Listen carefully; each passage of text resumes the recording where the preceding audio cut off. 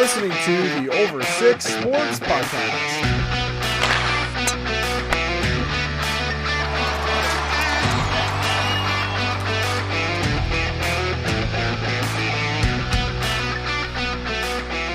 Good evening. It's Wednesday, March 31st. This is the Over 6 Sports Podcast. As always, I'm Zach the Bandit Birkin. With me is the Turf King, Cameron Charlton. How are we doing tonight, Cam? I mean, we're doing really good tonight. First off, you always say the date and it's Wednesday. By the time anybody listens to this, it's going to be Thursday. So I don't know. Yeah, if that well, helps they gotta much. know. No, it does, because what if we talk about like the Leafs are winning tonight, and they're like, "Oh, it's Thursday," and they're listening to it. They gotta know when the Leafs are winning, or when the Habs are winning, or what the timeline is. Yeah, but the first thing they're going to hear is "Good afternoon, good evening." It's Wednesday, and it's not going to be. It's going to be Thursday. So Yeah, well, that's when we're recording, so they gotta know. Fine, okay, I can change it. It's Thursday when you're now. What if they're listening to it on a Saturday? it's true, but they're still not listening to it Wednesday. It doesn't get released till Thursday. It's just Yeah, well, a bad start to the pod. No, they know when we're recording. It's Wednesday, March 31st. So anyway, Cam, you're doing well. Yeah, You chose violence. I'm doing, You woke up and you chose violence right off the start of the pod. well, it's been a rough week. I'm on a bit of a cooler. It was a rough week overall. NCAA didn't help. NBA hurt. NHL wasn't good. I mean, I spent too much of this week really trying to hit parlays, and it was 4 for 5, 5 for 6, 2 for 3. Yeah, I'm on a bit of a cooler this week, so it's a little down, and hopefully we'll get back on track this coming week. So, I'm going to start off with violence when I'm doing this bad betting. It's not fun. You just got to be in your bonnet because McDavid just suckered your boy Kotkaniemi last night. That's why you're all pissed off today. I mean, if this is Tom Wilson, are we not talking about a 10-plus game suspension and McDavid gets hit with a $5,000 fine? The guy makes $35,000 a day. A day. What is a $5,000 fine to McDavid? If the NHL is going to let him do this, why is he not going to go out and elbow guys in the face every game? Oh, here's $5,000 NHL. I saw a tweet that basically was like, for like a normal guy who makes $40,000, $50,000 a year, this is a $20 fine in comparison with McDavid's salary, right? Like, and I looked at it a couple of times and I was like, oh, it kind of looks like he got the shoulder and came around with the elbow at the end. It's still a dirty hit. I mean, it wasn't, I don't know. But I think you're right. If it's Tom Wilson, I think it's, first of all, there's a scrap. Like, nobody even touched McDavid after that, so. Well, I mean, what are you going to do? You're seriously going to go after McDavid? The NHL is probably going to suspend you for a ton of games if you try and go after McDavid for a hit. I mean, I didn't like the hit. I don't know if I expected him to be suspended. I don't think the NHL would have been wrong if they gave him 1 or 2, but I didn't really see it happening. I kind of saw a fine was going to be the way to go. But if you're looking at it like $20 for me and you, if we did that, so McDavid's allowed to go elbow people for what the cost of lunch is, I think he'd be happy fine going and doing that every game. So pretty sure I've lost like $20 on the golf course like on Saturday. So it was like, that's the equivalent, right? Which is just nuts. But hey, what can you do? Habs got a good win last night anyway, so you're probably happy about that. Yeah, and I'm pretty happy moving into our headlines about some of the Dolphins moves. I mean, we had the SGP guys on here last week. We got them talking a little bit Dolphins, and they kind of shuck up the draft well in advance. So anybody who's doing their mock drafts got a little time to prepare now. So the trades started off with, they made the first trade with San Fran, traded the number 3 for the number 12, a 2022 first, a 2023 first, and a 2021 third. They then moved that pick to the Eagles they moved that and the 2022 pick to the Eagles for the 6th overall. So at the end of the day, they moved 3 picks to get an extra third and an extra first. What are your thoughts on that whole thing, Burke? Well, I mean, at the time, I was really like, when they made the trade with San Fran, I was like, oh, okay, cool.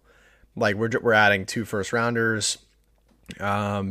I was a little disappointed because I think that anybody who's a Dolphins fan is hoping for, that wide receiver help or whoever, even if you get Pitts as a tight end, you have options, right? Like we need that kind of explosive person for our receiver core. So, at 12, there's still some options there, but like any of these high profile guys are gone at that point, right? And at third, considering that, the first pick and the second pick are probably going to be quarterbacks, at third, you knew that you basically would have your pick of whoever you wanted.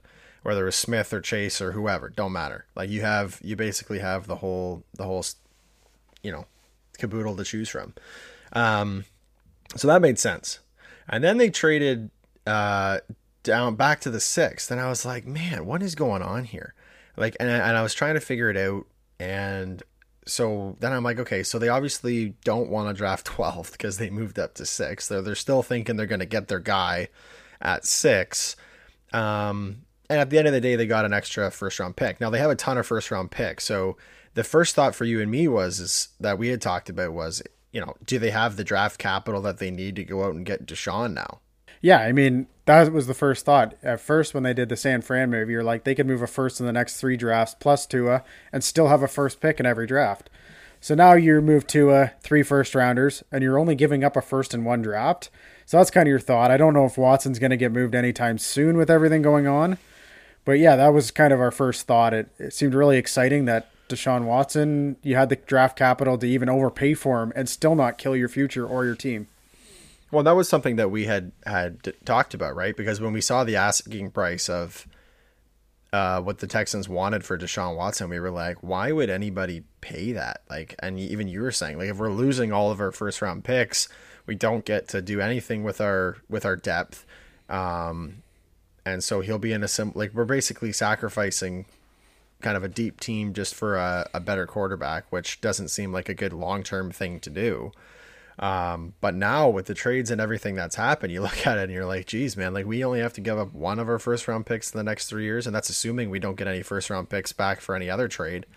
I mean, circling back a little bit, but this Laramie Tunsil deal from a few years ago has paid massive dividends. Massive. The Bong Mask guy is single-handedly rebuilding the Miami's draft cupboards. Well, that's the craziest thing about it. Laramie Tunsil was a top 5 pick projected that draft. That Mask thing comes out, he drops to Miami at 13, and now they've turned him into like 4 first rounders and a third. I mean, they've moved some of those first rounders around, but still, what they got for a guy who really shouldn't have even fell to them in the draft is just crazy. Well, and he's still a Pro Bowler, right? Like he's still a really good player, and that's all fine and dandy. So like at the time, it seemed like it was a good deal. But Miami's, front office and Chris Greer, and they've done a really, really good job, managing, obviously managing the team, moving draft picks, trying to find spots of need. But any team that's rebuilding, I mean, I'm happy enough with Miami's. I mean, I would have liked to make the playoffs last year. Obviously, I think everybody would have. But you can see the progression in a team, and to have that sort of draft capital, it just makes it a really exciting time to be a Miami fan.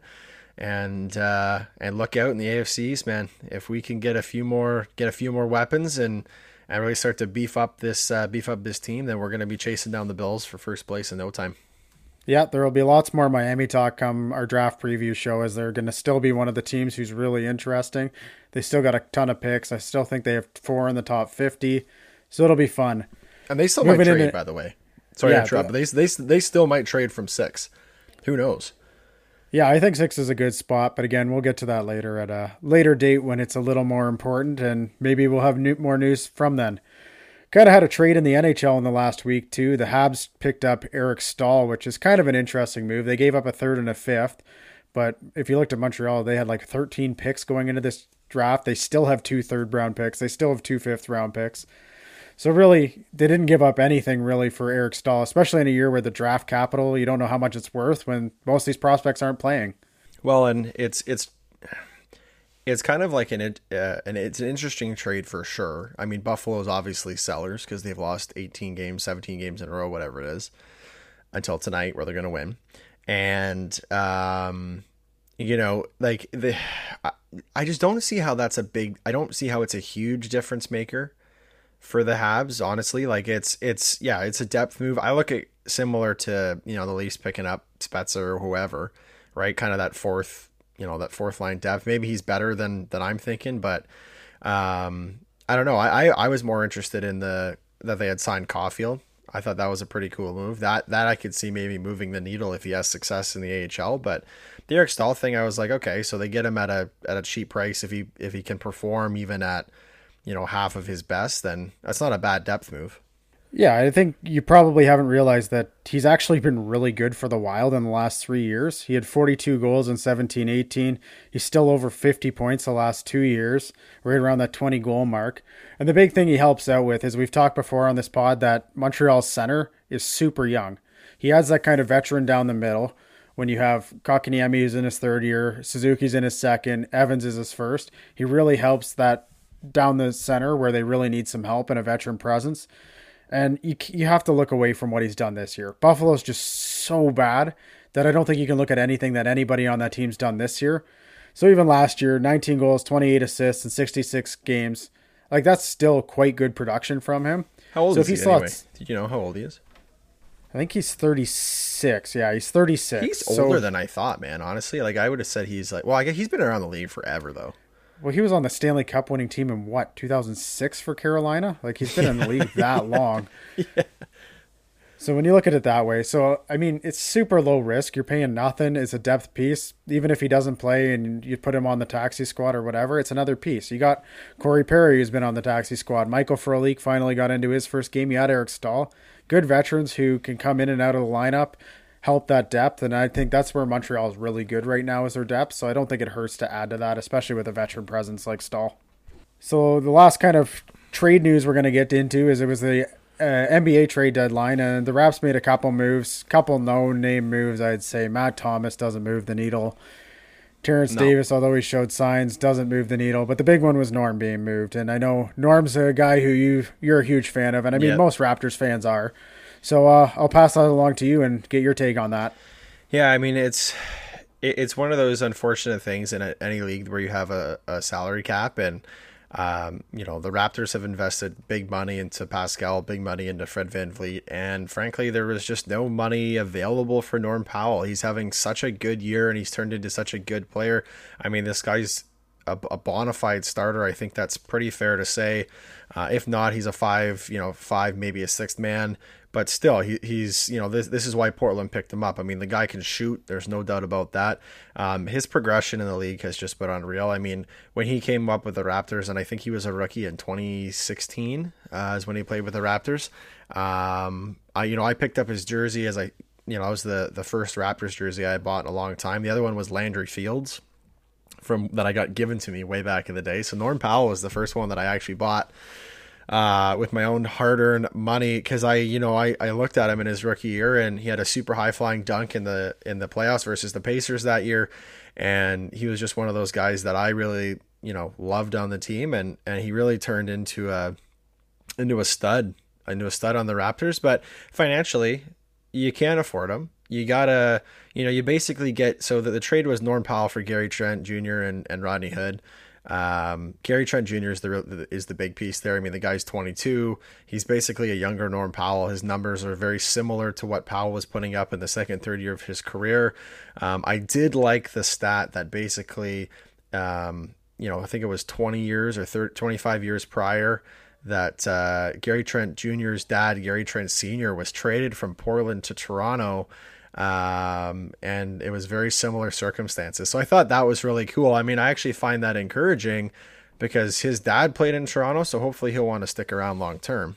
Yeah, I mean, the trade just made a ton of sense. The Raps are kind of in a resetting phase, I think, here. The NBA is just such a weird league. The top teams are so far above everyone, so I think the Raptors kind of need to reset here. You can get a younger version of Norm for Norm. I mean, Rodney Hood, I don't think it's going to turn into anything. I don't even know if he's going to play much for the Raps. Makes a lot of sense if you think that this guy can be the next Norm, and especially a little bit younger, a little bit cheaper. He's definitely one of those guys who I think you had to move off of this trade deadline. Well, and I like the way that you said that. I like how you said reset, not rebuild, right? You're not stripping it down to the studs, and I think that it was pretty obvious that, they didn't touch any of their core guys. I mean, we haven't even talked about how Lowry was almost traded. Wasn't traded, but he basically thought he was going. Teams didn't pay enough for him, which I think is a mistake if you're a team, but I'm glad we kind of talked on this. I was happy keeping him, and I was happy if he left, right? Yeah. The thing about Lowry though, is if he wanted to move, I would have liked to see them move. I know the Raps didn't get what they were hoping to, but if he wanted to go to a contender, I would have moved him even for a little less. You should have really taken anything, because I don't know if he's going to come back next year. I think he's going to go ring chasing for a year or two. I don't know how many years he's going to keep playing. And then, as he said, he's going to come sign that one-day contract, retire as a Raptor. So I'm super happy about that. But I think if he really did want to go to a contender, you should have done something. Even if you're not getting a whole ton, even if it's a second-round pick, something, I think you should have done it. Before we move off of the Norman into our NHL stuff, I just want to Norman Powell did an article in the Players Tribune, and there was a line that he said that Lowry told him after he had been traded, and basically Norm was, kind of upset and after the game against Portland, and Lowry said to him, "Man, you'll always be part of this team's history." And in that, at the end of the article, I just want to read a quick quote that Norm said that I loved, and this is one of the reasons that I love Norm Powell. So quoting from Norm Powell's article in the Players Tribune, quote, "I mean, I hope y'all talk first about Kyle and DeMar and Fred and Kawhi and Pascal and OG and so many others in reference to the Raptors. I hope y'all talk about them until you run out of voice. But then at some point, just before the end of that conversation, I guess I like to imagine someone chiming in maybe like, yo, also shout out to Norm. Dude worked his ass off, had nothing handed to him, but he was a grinder. He was tough, and he loved being a Raptor. Norm Powell, man, yeah, he was one of us." I thought that was so cool. Yeah, hearing that quote's super cool, and he always will be. Anybody who was a part of that championship run, we're going to remember, and he definitely had some important games in that series. Milwaukee probably thinks he's the greatest player in the NBA with the way he's played them in the playoffs over the couple years. Yeah, I know they don't want to see any more of him, so I mean, he's always going to have a special place in any Raptors fan's heart. And I mean, we hope that he does good in Portland and really has a successful rest of his career. And maybe one day we'll see him in a Raptors uniform again. You never know. Never know. Obviously, Norm Powell, we wish you all the best, brother. And we understand the grind and hope you can get a ring in Portland. Cam, let's talk about some NHL. Yeah, well, this week was a little rough for me. I mean, it really wasn't good for either of us, but we'll start with the Oilers-Leafs. We both thought the Oilers were going to come out in a little bit of a wrench spot. They were up, and the Leafs clawed their way back and won 4-3 in overtime. Really shouldn't have been much of a game. The Leafs were by far the better team. Just pulling up some of the stats, they were 62% Corsi. The high danger chances were 10-2. Jack Campbell actually kind of let the Leafs down for once. Still got the win. His stats at the end of the day looked fine, but he really, watching that game, the first goal was weak. He really wasn't that good. And Mike Smith played a heck of a game to really help them out. And they still have the two best players, arguably, in the league. The best player for sure. And you can't let those guys get hot. And that's what happened that game. Well, yeah, and Leafs snuck out that 4-3 victory in overtime. Matthews kind of got a lucky bounce on that overtime goal. I mean, they were down 3-1 with 8 minutes to go and came back. And I don't. The thing that I found encouraging was, especially after they won a couple games in OT.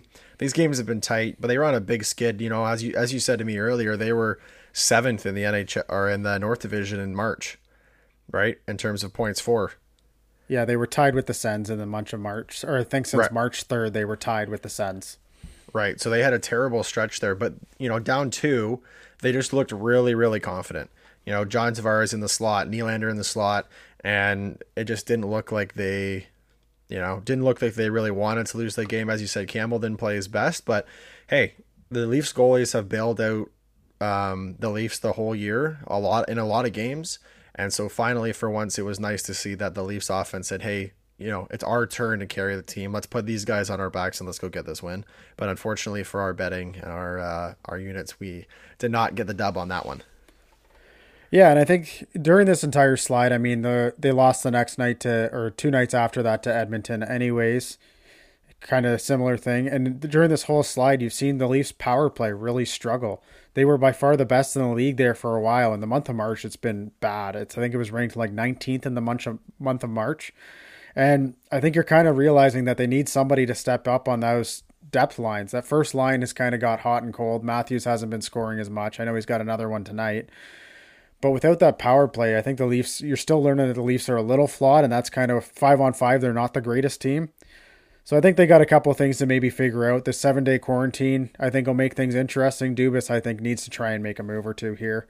Because, again, this should be an all-in, year for the Leafs. You don't know what's going to happen in the offseason. I know Campbell's showing some promise, so maybe you're going to trust him as a starter next year. But I think things are a little too tight for them. This division's getting tight, but we'll see what happens up top there. But the Leafs are still in a fine spot. We're good. Moving into the next game, Flames versus Jets. Again, we both took the Jets thinking that they were a much better team, and this Flames team just hasn't looked good. But the Flames played really well, actually. They were by far the better team that game, and surprisingly, Winnipeg's goalie kept them in the game, but it wasn't Hellebuck. It was Laurent Brossoit, which I probably would have... Who? Yeah, Laurent Brossoit, their backup. He's actually...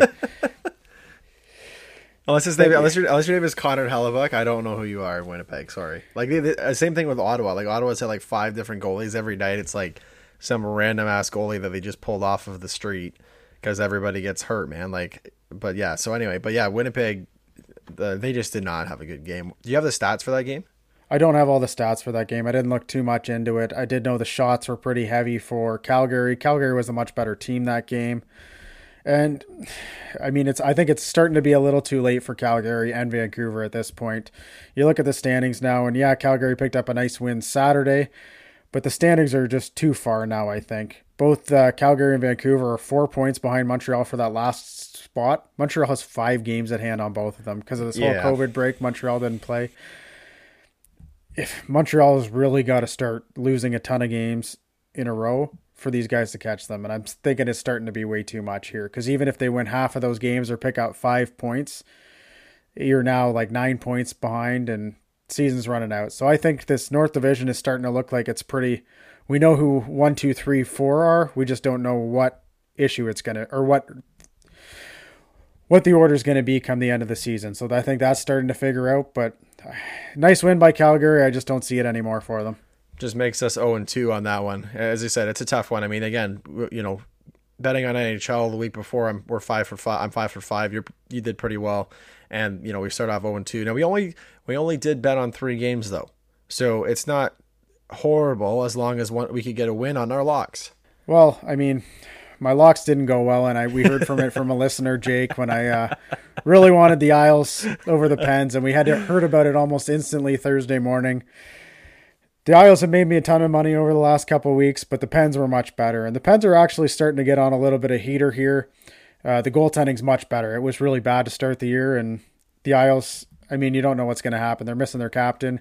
Yeah. And Pittsburgh just came out better that game. They still got the talent. It's whether they can get the goaltending or not. So, I mean, I think that the problem with the Isles too is like they had a bit of, they were playing pretty well when Lee went down, but it was only a matter of time until the players that they have out, actually affected their team. And then, the problem is in a league where, the divisions are, you play the same teams every night, you're going to see teams go through skids, right? If the goaltending's bad one week, next week it could be really good. So yeah, it's really hard to guess when one team's going to go in a heater and one team's just going to pick it up. But, hey, I mean, give credit to Pittsburgh, man. They've turned it up, and they always do. End of the year, they always do, trying to make that run for the playoffs. Yeah, and I mean, it was a rough week for me, 0 for 3, but I still didn't go 0 for 5, so there's a positive there. Yep. Okay, well, I see you still choosing violence. That's fine. Because how did I do in my lock, Cam? Do we even need to talk about your lock? You could have basically chose any team versus the Sabres. You took the Bruins over Sabres, and it's the Sabres. I was sweating it, though. I was sweating. No. I was sweating it. Were the Sabres not up 2-0 or 1-0? I'm pretty sure they were. We were golfing on the weekend at the time, and I was like, bro, Sabres are up. And we're like, ooh. And then, nah. Boston's too good, man. Yeah, the Sabres were up 2-1 going into the third, and they blew it. I mean, they blew it even worse the other night against Philly. They were up 3-0 going into the third. 3-0. Oh my god. So yeah, you hit your lock, but I mean, I think anybody could have hit that lock. Just bet against the Sabres. If you bet against the Sabres, if you started the first game of this losing streak with $100 and you just bet your winnings every week, after that Philly game the other day, you would have been up to $72,000. I mean, nobody's ever going to go against one team in the NHL, especially 17 times in a row, and just keep pushing that money in. but that's how ridiculous it is. The Sabres are just bad. I don't even know what to say anymore. 4-1 right now.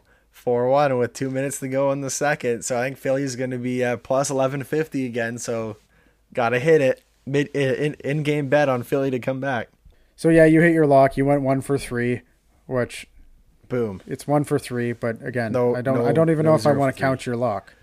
I don't know. Okay, first of all, I'm pretty sure that you went for, so the other week you did a layup against Buffalo too. Yeah, but it got canceled and I didn't even get that game. Yeah, but you still picked it. Don't give me that. You could have picked Buffalo just as well as I did. There you go. For the year now, this week hurt me. I'm sitting at about 47% overall now.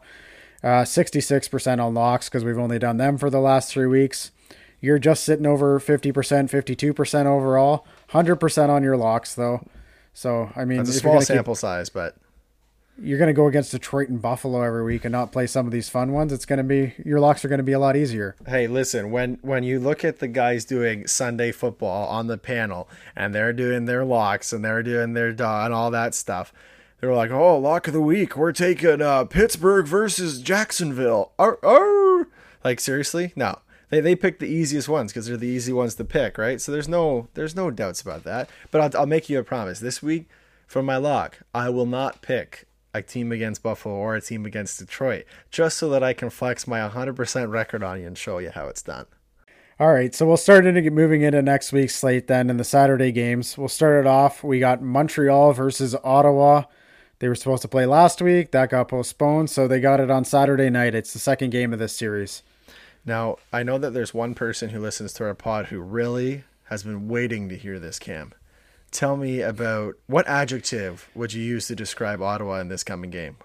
Well, before the season, I started talking about the Sens a bunch. I thought they were young. I thought they were going to be better than people thought. I thought they were going to be the pesky Sens. Boy. They've been the pesky Sens all year. And they will continue to be the pesky Sens. Other than Edmonton, they are giving everybody a run for their money.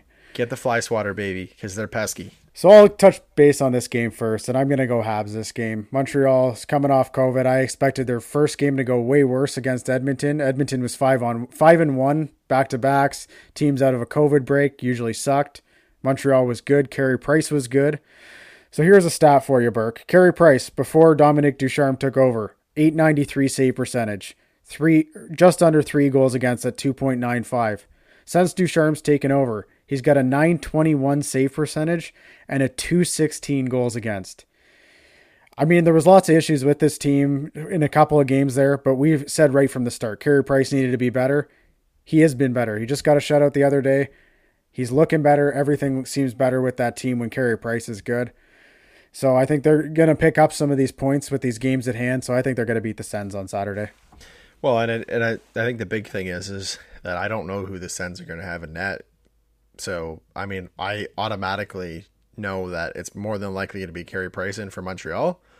Even if it's not, it's Jake Allen. We both know that that's a fine goaltending duo. And you got to play goalie roulette in Ottawa. So who knows what, I mean, and their fourth and fifth goalies have played all right. Like that Gustafsson kid or whoever has played good.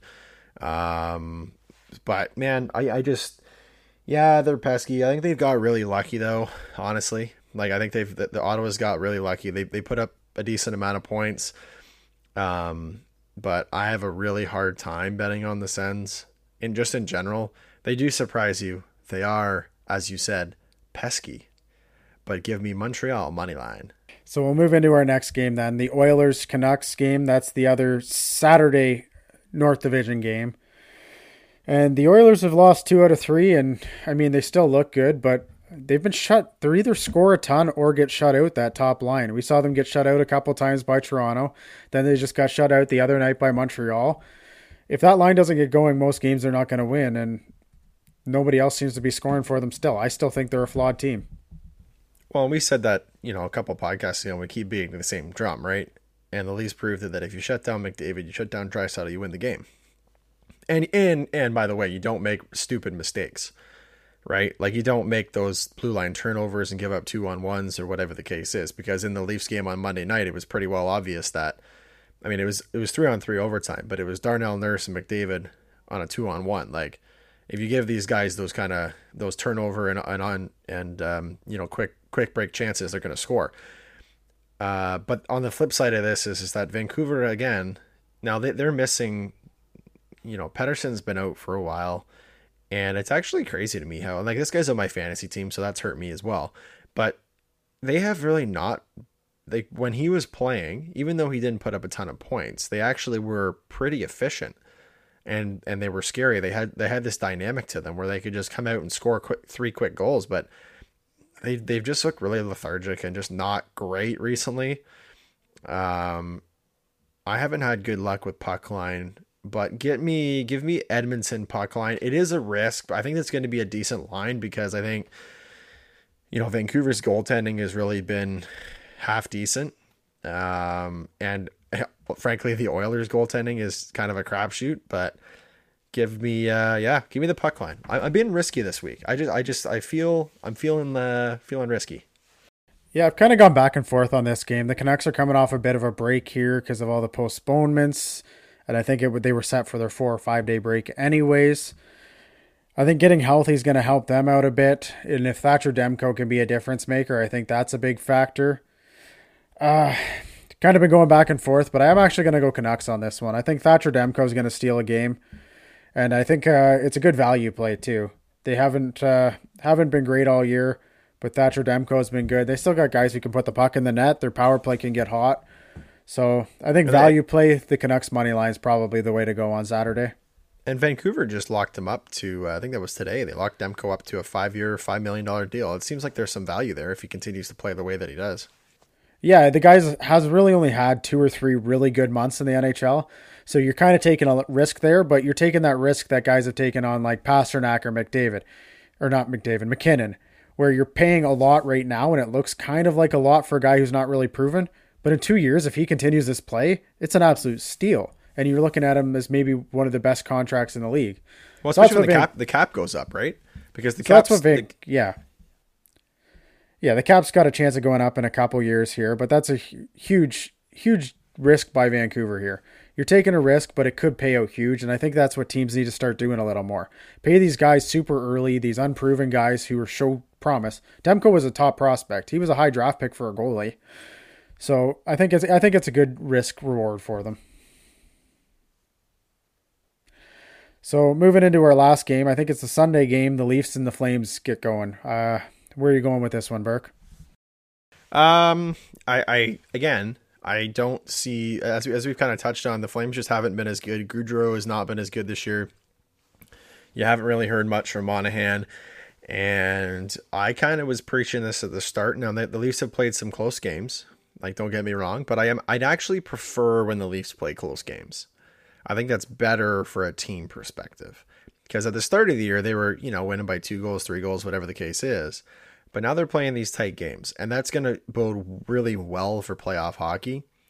I don't think the Flames game is going to be a close game. Unless Markstrom completely stands on his head, I don't think it's going to be close. Because I think the Leafs are going to get rolling here.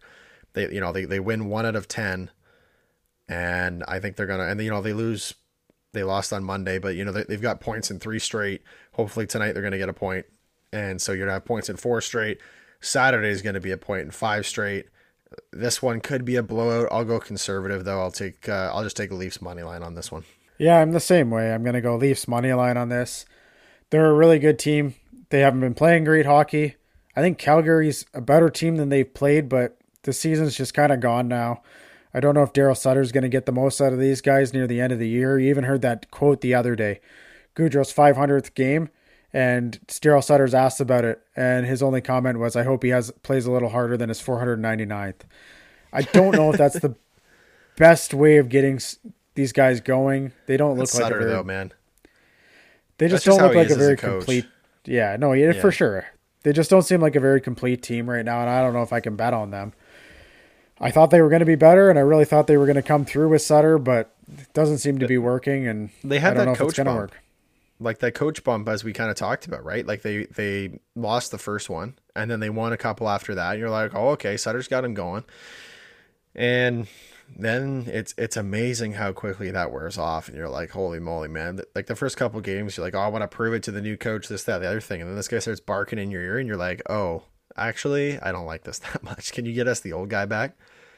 And I mean, it doesn't really matter. Like if you have a bad team, not even a bad team, if you have an incomplete or a lack of depth team, it doesn't matter who's coaching the team, right? The cream always rises to the top. Your true colors are always going to be shown in a full length of a season. And I think that's what's happening with Calgary right now.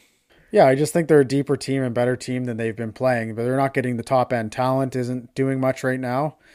And some of those depth guys aren't showing up as much as you want, but you're getting like massive games from Mangiapane. Markstrom's look good at times. Their defense is solid. I actually think they're a more complete team than Winnipeg or Edmonton, but something's not clicking right. You did have them in the playoffs, right? You had Edmonton dropping out and Calgary going in. Yeah, and before the year, I had Calgary as the second team in the North. But something's not clicking there. Something's wrong, and I'm starting to think at the end of the season, in the summer here, we might see a big change in Calgary, and they might have to do a bunch of roster shuffling around. Yeah, they did say that they were interested in if they didn't get success that they were looking for, was changing that that core, changing that young core, and just mixing it up. And I think the same things for the Leafs. I think it's the same for any team, man. If you don't have success with a core group of players, you can't just keep running the same guys out and putting in different depth players. Like it just doesn't work. You have to make that significant change. And whether that's bringing a different guy in who, like, even just doing kind of that 1-for-1. And I think a good example of that is like, now it's kind of crappy, but Winnipeg and Columbus, they move Laine for Dubois, right? I mean, those were two cores of a piece. They weren't working in their cities. Now both teams are not. I mean, Winnipeg's obviously better than Columbus. Columbus has been a dumpster fire. I'm starting to wonder if Torts, by the way, is on the hot seat. Maybe we can talk about that later, but it's just an example of, right, teams should not be afraid to move core players if they're not getting the results that they were hoping for. Yeah, exactly. So we'll move into the locks then. So I'm curious where you're going with your lock this week. So no Detroit, no Buff. Yeah, I'm going to let you go first here. You said no Detroit or Buffalo, so I have no idea where you're going with this. Well, neither did I, because I already have my lock, because the Lightning play the Red Wings, and I think that's the lock of the century. Actually, I'm pretty sure that they actually play back-to-back, so I was going to go double lock Lightning. I was going to go Lightning Saturday, Lightning Sunday. But no, I'm a man of my word. I don't want to take the easy road. I'm going to flex my 100%. I'm going to, I'm not sure if I like the Sunday games better, or I'm not sure which day I like the games better, but my gut feel is I'm going to take on Saturday, give me the Panthers over the Blue Jackets. And that'll be my lock of the week. I don't think, like, the Jackets have not been good. Laine's been an absolute disaster there. And I think that the Panthers are going to get Hornqvist back that game. I think that'll give them a bit of a boost. So, yeah, give me Panthers money line. I think that's my lock of the week. Yeah, so let's touch on it. We kind of mentioned it there, and Torts on the hot seat. I like that lock. I don't think betting on Columbus is a good thought. I mean, if you really want to fade anybody, any game, fading Buffalo, fading Detroit, Columbus is kind of in that next tier. And let's talk about Torts then. I think Torts is a great coach, a guy who can really get teams moving, but he's one of those coaches that I always think has a shelf life. I think he's a great guy to bring in for 3-4 years. He's going to get that team. He's going to get the most out of the guys. And then I think his message really wears on guys in a hurry. And I think that's what you're seeing with a lot of that core group in Columbus. And right from the start, when they made that trade for Laine did not seem like a Torts player at all to me. No. And that's one of those things where, like, Paul Maurice, in my opinion, is way more of a player's coach, right? Like, the guy can still be a tough coach, but at the end of the day, like, you're comfortable, you're comfortable dialoguing, from what I've heard from players, right? You're comfortable dialoguing with him. He's always in your corner. Obviously there's accountability. There's always accountability with head coaches in the NHL. If there's not, then the insane run the asylum. But yeah, Torts definitely has an expiry date. I mean, the guy's been around the league for so long, though, right? And I don't blame Columbus for. I mean, they swept the Lightning 2 years ago, they beat better 2 years ago. They beat better teams in the playoffs. He's got a lot out of that team. They're a good roster. They're not a great roster, but you beat one of the best regular season teams. You swept them 4 games. Last year you beat the Leafs. So like, he's got the lot out of that team. But I think you're just finding that expiry dates come, and I'm thinking at the end of the year, if they can't sneak into that 4th spot in that division, that I think it's the end of Torts. Well, and it's too late to do anything now, right? Like they would have had to do something there's only, for most teams, there's only 19, 20 games left in this season. Like we're almost done here. Like we have a month left. Like I know, like, and again, I'm not trying to bring up the Leafs, but Leafs have 16 games in the next 31 days. They only have, I think 19 games left. So there's a month left of hockey, man. You can't get rid of the coach now. They're stuck with him. But I agree with you. I think if they regress, and they've had success the last 2 years, but if they regress to the point where they're number one questioning identity, number two not performing, I mean, better teams have gotten rid of their coach. I mean, the Habs is a great example where the Habs got rid of Julian and they're much better than Columbus this year. So that's sometimes a change you got to make. Would not shock me if the offseason that was the chop that came down. What's your lock? Yeah, what do you got? so with my lock of the week, I'm going to go back to the well here. The Islanders have been so good for me all year. They let me down last week, but I'm going to go back. They're playing Philly. Philly is terrible. Carter Hart's really not looked good this season. So that's got to be a lock for me. I'm just going to keep sticking with the Islanders. They've won me more games than not this season. Last week looked bad. Not going against the Pens. Won't have Jake angry at me this week. So just going against the Flyers. And I feel pretty good Boston about that. I still think the Islanders are a really good team.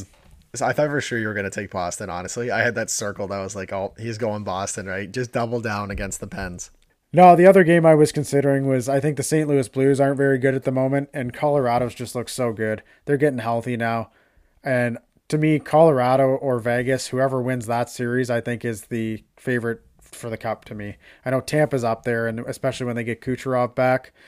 But that would be the other place I'd go is Colorado. They're just such a fun team to watch. They're so deep, so good. What's happened with the Blues, man? It's been brutal recently. Like they're losing to team. Every time I bet on them, they lose. Like you think, oh, they're playing Anaheim. That's a lock. I'll hinge my 4-team parlay on this. This should be an easy one. You go 3 for 4, and the fourth was St. Louis. Like what the hell's happening?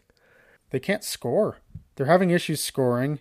Bennington's being average. He's okay. He's not costing them games, but they just can't score when it matters. Their special teams are all not that great. They're 24th in goals allowed, 17th in goals for. They're just a very average team. I mean, we've seen a couple years ago, they went on that massive run when they were a very average team. So I wouldn't count them out, but they're a team that I'm not scared to bet against either at the moment, especially when you got a team like Colorado, who's just a massive wagon right now. They're so good. So let me ask you this question then. So then the year that they won the Cup, this team is not that dissimilar to that team. Now, obviously, they don't have guys like Pat Maroon and other things like that, but the core is pretty much the same. So did they just get on a heater on that Cup run, and then they're just kind of getting exposed like they're just an average team? Like I don't see anything that's really massively changed. Their defense has massively changed. You've lost 2 of your top 4 in Pietrangelo and Edmondson. Right. You're learning how good Edmondson is this year in Montreal. I really never knew anything about him, and I think he's still leading the league in plus minus. He's really good, and Pietrangelo is a really good defenseman.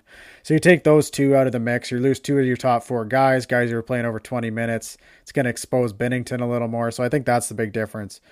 And you realize the better your D is, the more time you can spend in the opposing end, which adds to goals. So I think those are the big reasons why they've fallen off this year.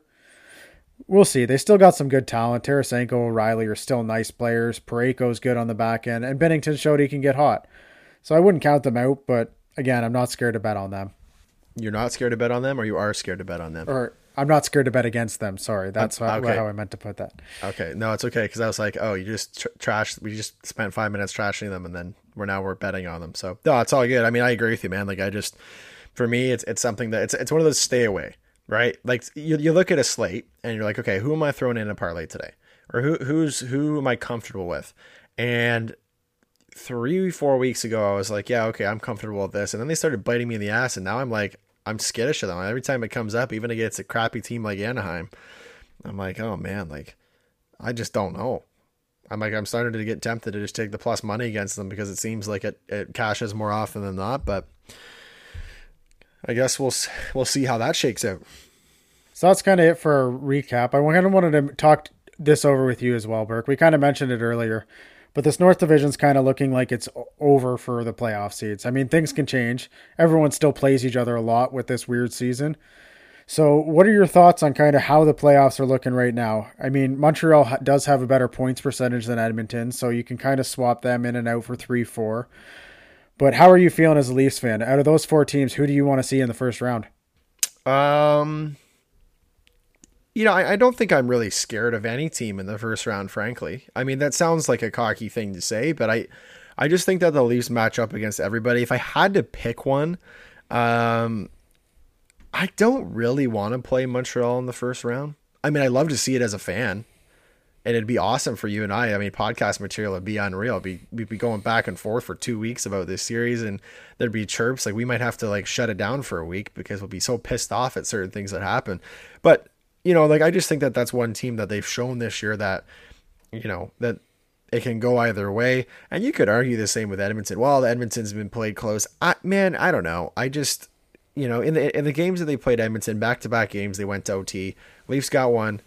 Edmonton got one. And I frankly think that the Leafs probably should have had two, but, Edmonton's goalies played well. And again, even Winnipeg, like I'm not really that afraid of Winnipeg. So that kind of answers that question. Now, I'll ask you the same thing, but before, like, we'll get to that in a second. Actually, no, let's do that first. So, who would you like if the Habs are like? Would you prefer them to be in fourth, or do you want them to slide up to 3 or 2, or where do you want them to end up? Because they're not ending up in one. I don't think. No, I don't think they're going to end up in one. I think any of those three teams underneath can kind of move around. You never know if they win 3 games in a row against Toronto in that second to last series now with the changes, then they could slide all the way up. Definitely, if I was choosing any team I'd like to play, I think it's Edmonton. I think they're the most flawed overall. And as a Toronto fan, I think that's where you'd want to see. You saw the way that Toronto handled them in the 3 games. We even watched this last series. That's got to be the team you want to play. I mean, I think the most likely outcome to me is you got Toronto, Edmonton in the first round, Montreal, Winnipeg. And I think Montreal and Toronto are the better 2 teams out of those. I think they're the most complete teams. I mean, I might be completely off with Montreal being a Habs fan, but I just think they're the best 2 teams in the North Division, with most complete teams at least. So, and I mean, I think we'd both be really happy to see that in the kind of division finals there, second round. And I think it would be the most exciting to have, you got Toronto, Edmonton first round, then you got Montreal, Toronto second round. I just think that's great for hockey, and it would be a great playoffs. Well, and I think that that's the one nice thing about the North Division, right? Like, everybody's talked about how sick they are of, we always have to play the same teams in the same division, blah, blah, blah. North Division's getting old. I think that all goes away when it comes to playoff time, because playoff hockey is going to be unreal, in my opinion. I don't care what team plays who, honestly. And there's so much riding on this, right? Not for every team, but like for Edmonton and Toronto.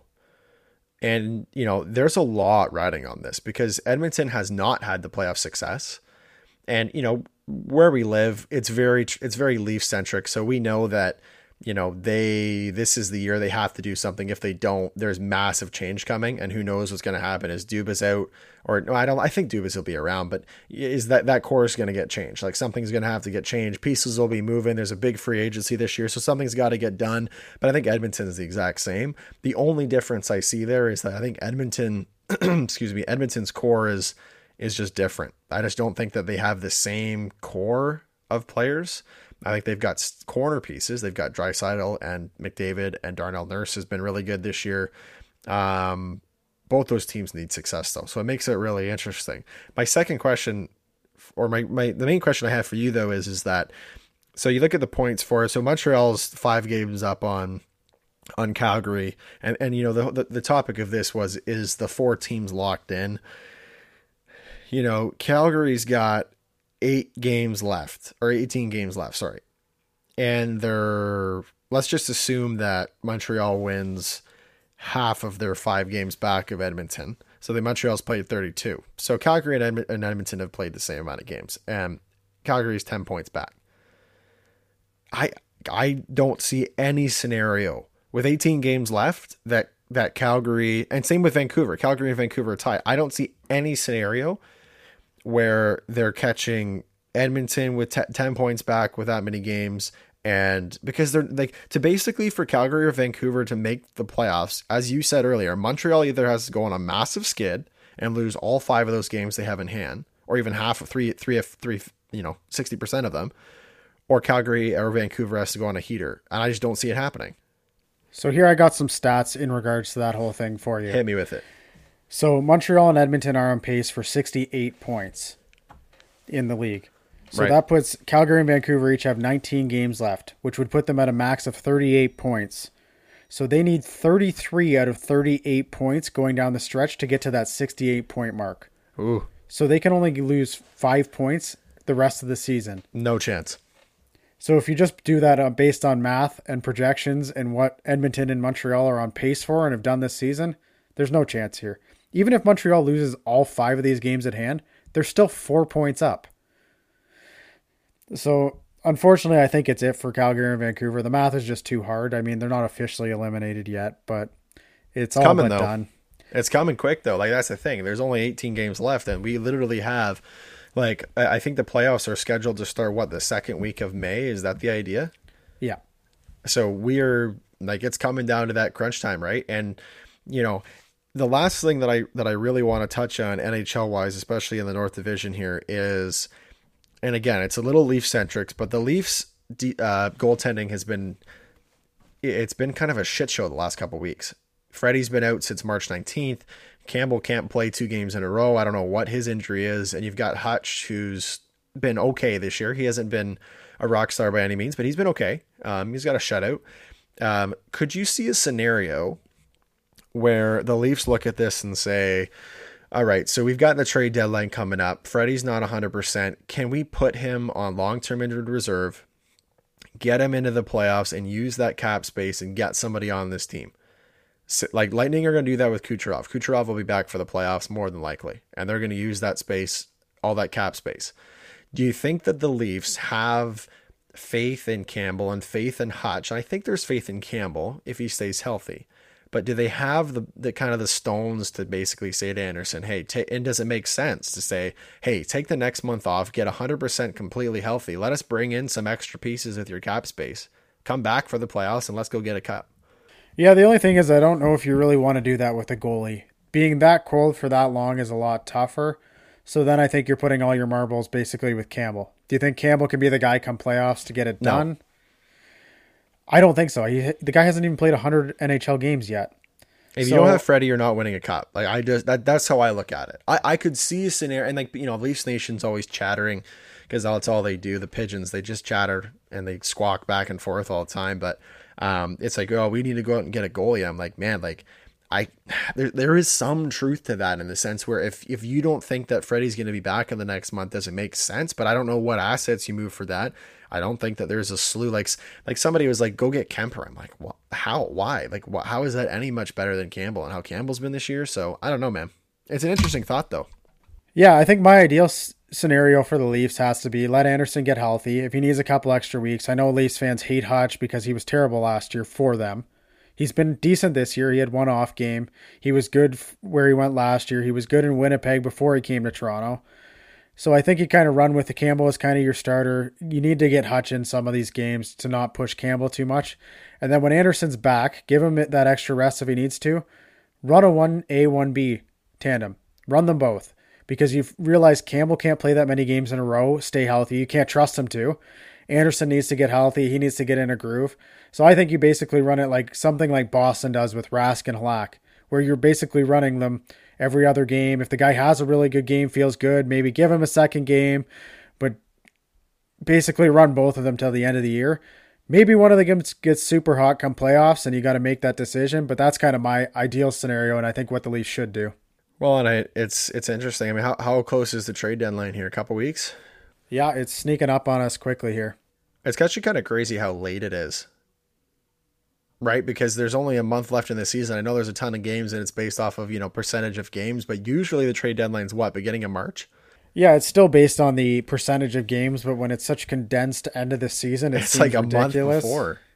It's like by the time, I know there's thankfully it's only a 7-day quarantine period, but man, like a trade comes in and like you got 3 weeks before the playoffs to get this player and it's going to be wild. Like this could be either, it's going to go 2 ways this trade deadline day. It's going to be either wild or it's going to be super lame and nobody's going to move, right? I don't see it being like, oh, we're going to move. There's probably like 10, 11 trades. I think there's like either very, very few. Now, the U.S. might be an outlier there because they don't have to do their quarantine as much and all that blah, blah, blah. But again, focusing on the North Division, none of these teams are probably really going to want to trade with each other, frankly. Ottawa's not going to move anybody because they're a young team rebuilding. They have no expectations, so they're not going to be sellers.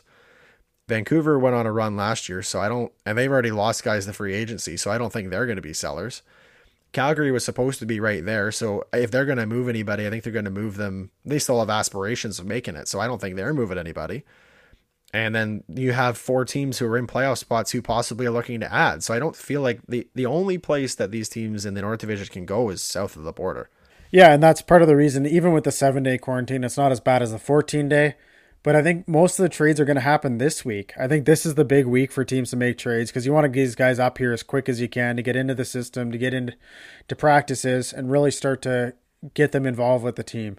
So I think between now and our next pod next week, I think if the North Division teams are going to be busy, it's probably going to happen then. I could be wrong. There could be some last-minute deals. Teams are trying to get bidding wars. But I think ideally the teams like Toronto or Edmonton, even Montreal, I don't see them doing anything anymore, are going to make deals this week. Yeah, I think it's time, and the clock's ticking down. And actually, speaking of next week's podcast, it is going to be exciting. We probably might not do too much hockey team next week because it's Masters week, baby. Yeah, how much I love the NHL, I love the NFL, I love pretty much every sport. There's one weekend every year that stands out to me, and it's Masters week. There's nothing better than watching it. It's my favorite course to watch. The things I do to play number 12 there at Augusta to play Amen Corner. So it'll be exciting. We'll definitely talk some betting, who we think's going to finish some top 10, maybe a couple flyers for the winners, and it'll be exciting. It's my favorite weekend in sports all year round. Well, and it's interesting too, because usually we come out with one podcast. I think we might release it a little early next week because Masters starts on Thursday. So we want to make sure that you guys get your info, get your betting ready to go for this Masters preview a day early. So hopefully we're going to be able to release that on Wednesday for you. But I was thinking, and we don't know yet, but there may be a surprise, not emergency podcast, but you never know. We might slide a little something in after the tournament's over, depending on what happens. I mean, if it's a really boring finish, maybe not. But hey, if we get some fireworks and we got something to talk about, that's something to consider. So stay tuned for that.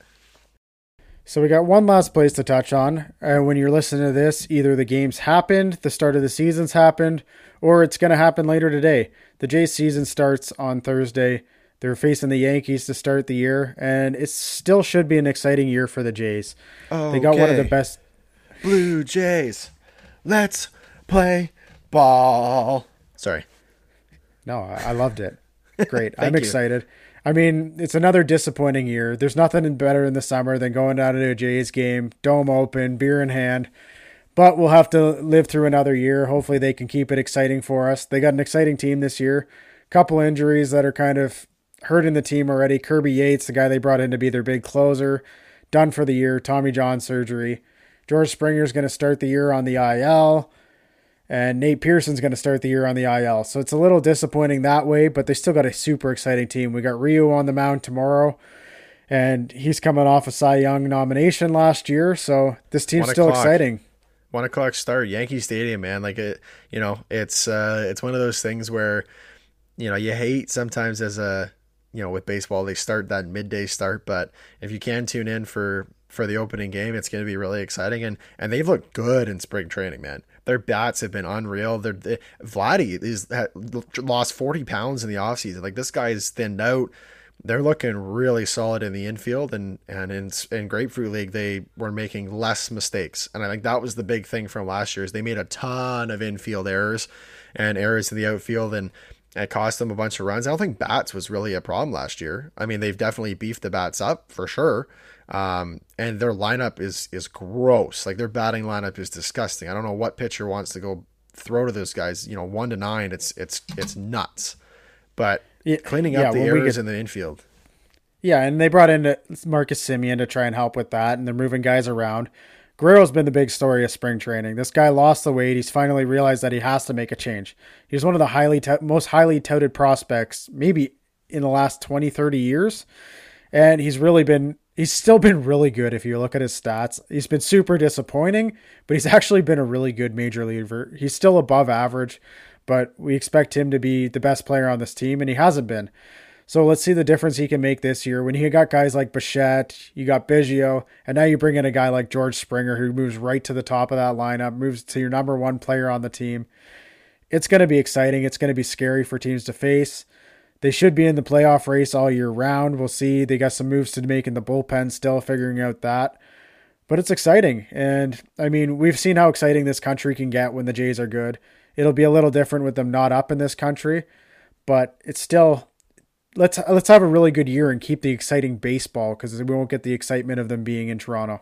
Well, and who knows, man? Like, if they can make the playoffs and they're playing a full 162-game season, that's something else that we haven't mentioned, right? Like last year it was a short season. They started late. It was like if you lost 2-3 games in a series, it was over.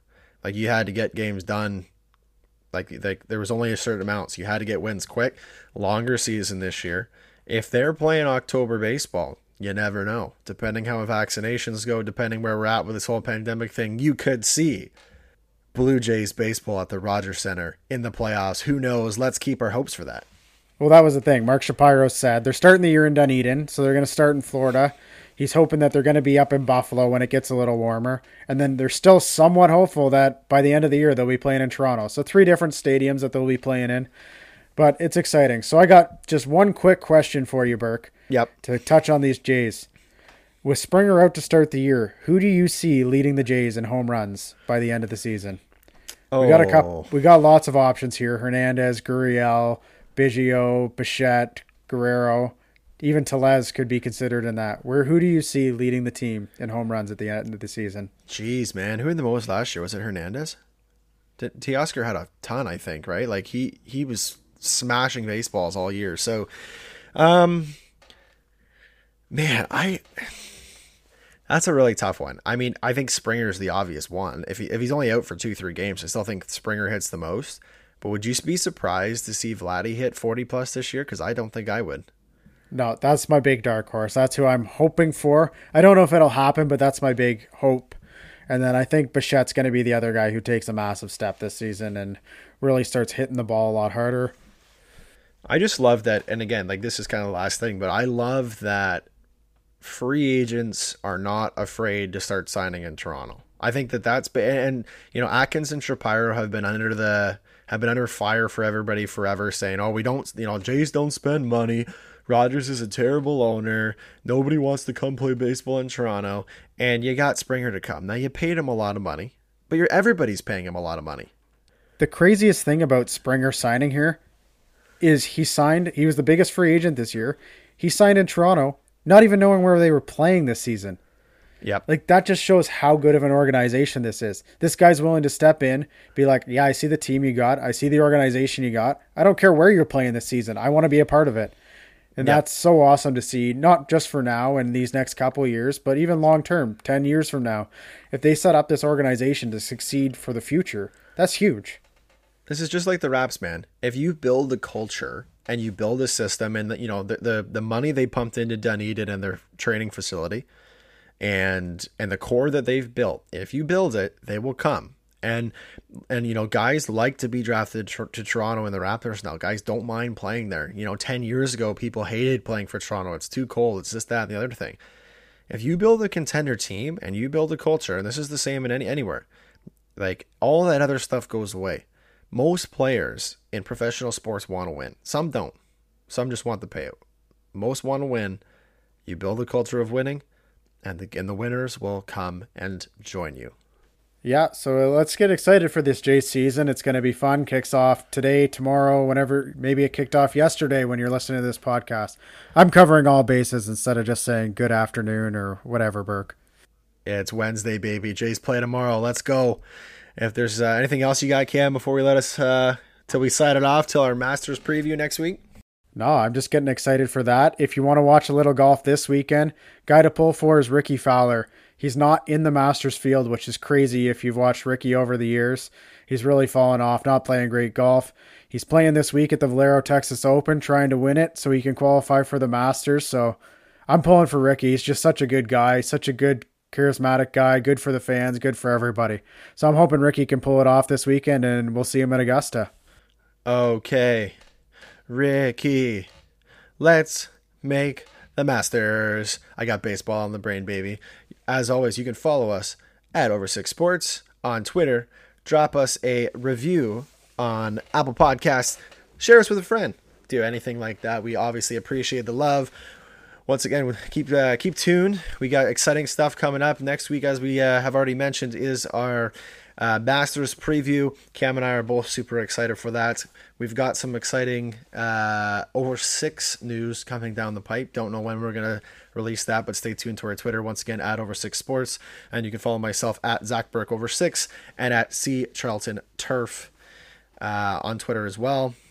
And as always, for the Over 6 Sports podcast, I am Zach, the Bandit Burke, and with me, the Turf King, Cameron Charlton.